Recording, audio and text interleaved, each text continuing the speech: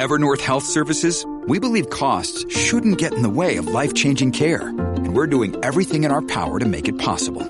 Behavioral health solutions that also keep your projections at their best? It's possible. Pharmacy benefits that benefit your bottom line? It's possible. Complex specialty care that cares about your ROI? It's possible. Because we're already doing it. All while saving businesses billions. That's Wonder made possible. Learn more at evernorth.com/wonder. I understand we have an attorney on the line. He ran against Letitia James for New York's AG. And Keith Wofford is on the line. We were talking about treaties and so forth, and I got a text from him. Keith, good morning. How are you? Hey, good morning, Bo. How you doing? I'm doing well, thank you. So was I off the deep end when I was saying that these things, for instance, these agreements that are being made, like this WHO agreement and the Paris Accord, my issue with them is that, to me, these represent treaties, and they should go through the United States Senate. And I don't understand for the life of me why the Republican Party will not sue when these things are lifted up. We should not have these NGOs and these other agencies making treaties when that power belongs to the executive branch, and they have to be constitutionally ratified by the United States Senate.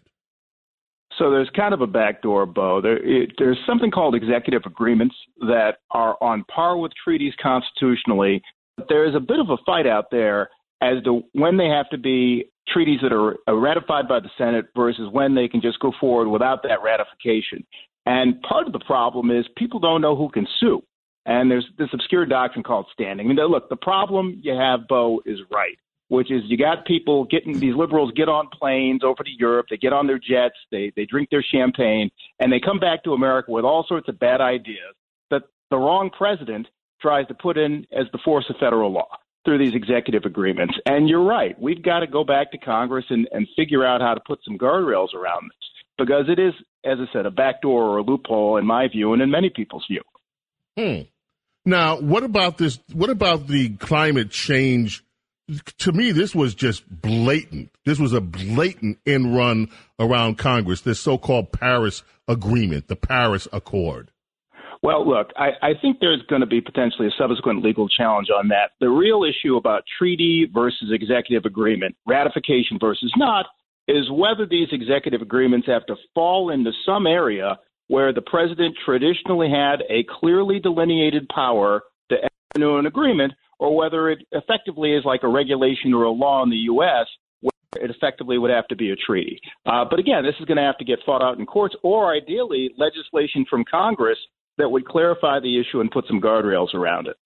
Well, I don't see any chance of that happening any soon, because that would require Republicans. This will require globalist and establishment Republicans to grow a pair and actually put this up. And they don't want to do that because it defeats their own ability to see the kind of deals being made that should not be made.